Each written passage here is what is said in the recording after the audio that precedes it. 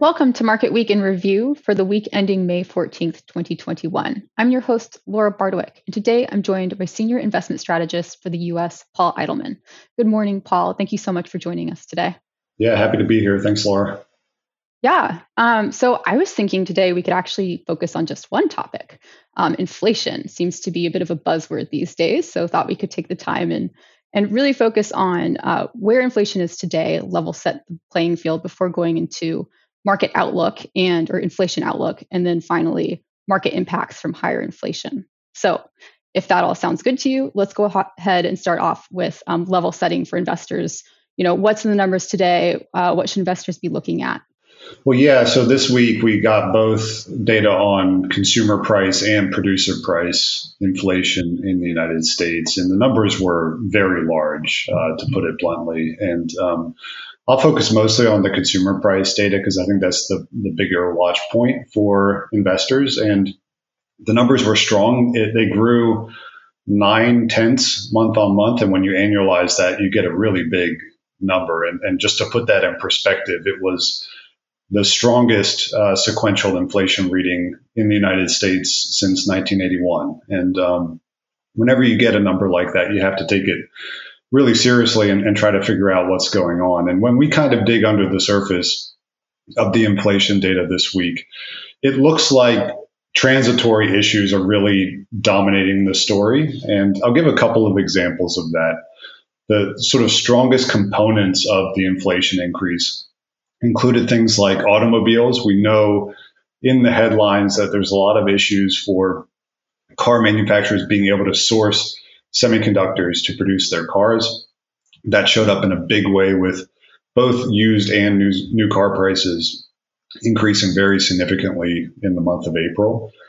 And I think those kind of bottlenecks and shortage issues, even though they may take several months to resolve, should over time go away, just because there's a lot of profit incentive, both in the sort of semiconductor supply chain and for automobile manufacturers to try to produce more product at these elevated and more attractive prices to earn a good profit. So I think that component should prove transitory, even though it may take several months to work its way through the system. A couple of other categories that I kind of lumped together would be what we saw both in airfare and hotel prices in the data this week. Both of those jumped double digits. And in both cases for the airlines and hotels, those sectors of the economy had absolutely no pricing power during the coronavirus. Their business model got incredibly disrupted. They had no demand. And what we're seeing now with the economy aggressively reopening and people starting to travel again, those businesses are starting to get some pricing power again from an exceptionally low level.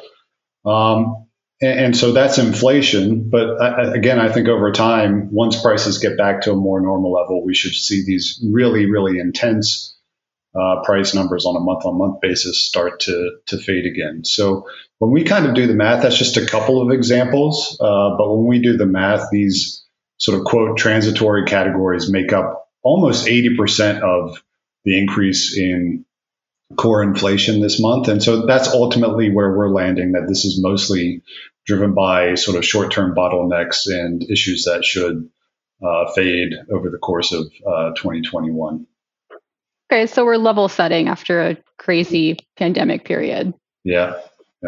So then what can we expect going forward?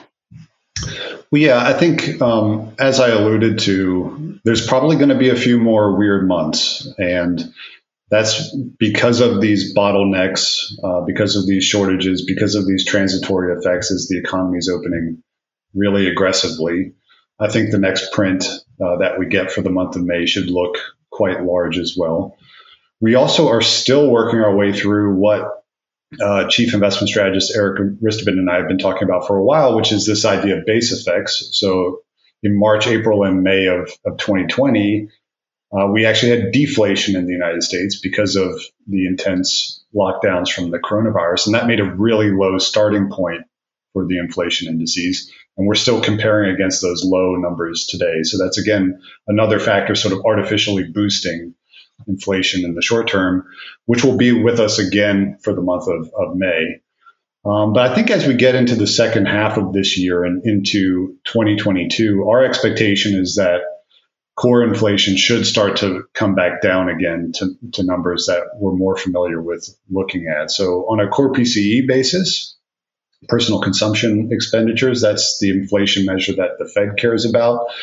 Right now, we'll probably be looking at numbers closer to 3% for inflation. That's well above the Fed's target.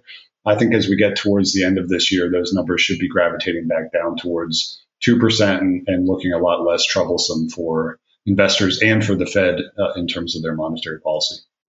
So you did a great job laying out the effect of the market on inflation and folks opening back up, who like hotels and airlines that were experiencing lower demand during the worst of the pandemic. But what about the impact of these expected inflation changes on the market? Yeah, well, it's created volatility because this was just such a huge shock number. The first place it showed up was in Treasury yields. So we saw U.S. interest rates rise on the week because obviously bonds with a fixed stream of cash flows, inflation is a clear and present threat for bond pricing. And the Treasury market sold off. 10-year Treasury yields rose about 7 basis points. And as of Friday morning, they're sitting around 1.65%. So a bit of pressure in bond markets. And that rippled into other asset classes as well and created volatility. Both for the U.S. and global equity market, we're seeing shares down roughly 2% on the week through Friday morning. And again, that's just what higher discount rates do to the current present value of future cash flows. So the inflation surprise was a net negative for the equity market, but I'd say it looks like financial markets are gravitating more towards the conclusion we just talked about, being this largely being driven by transitory factors, because that sell-off was a lot bigger in the middle of the week when the news first came out. So we're starting to kind of claw our way back out of a more negative initial market response. And then the final area showing up, which we talk about a lot as a focus for us in terms of where we're seeing opportunities, is within the styles of the equity market. So value securities versus growth securities, the growth area of the market, just in terms of what those businesses look like, tend to earn their cash flows farther out in the future. And so therefore they're much more sensitive to these discount rate dynamics. And so we saw growth stocks like the technology sector or the NASDAQ index sell off harder during the inflation surprise and the rise in interest rates, with value outperforming by roughly 200 basis points on the week. So I think those are some of the features, definitely some volatility this week, but starting to diminish a little bit as we're recording here on Friday morning, as I think investors are gravitating more towards this idea of the inflation being transitory. Okay, so it sounds like a little bit of sticker shock and things going back to normal. Yeah. Okay, perfect. Well, that's actually a great note to end on. We have run out of our time for today. Paul, thank you so much for joining us, and thank you all for joining us as well. We hope to see you next time and hope you have a great week in the meantime.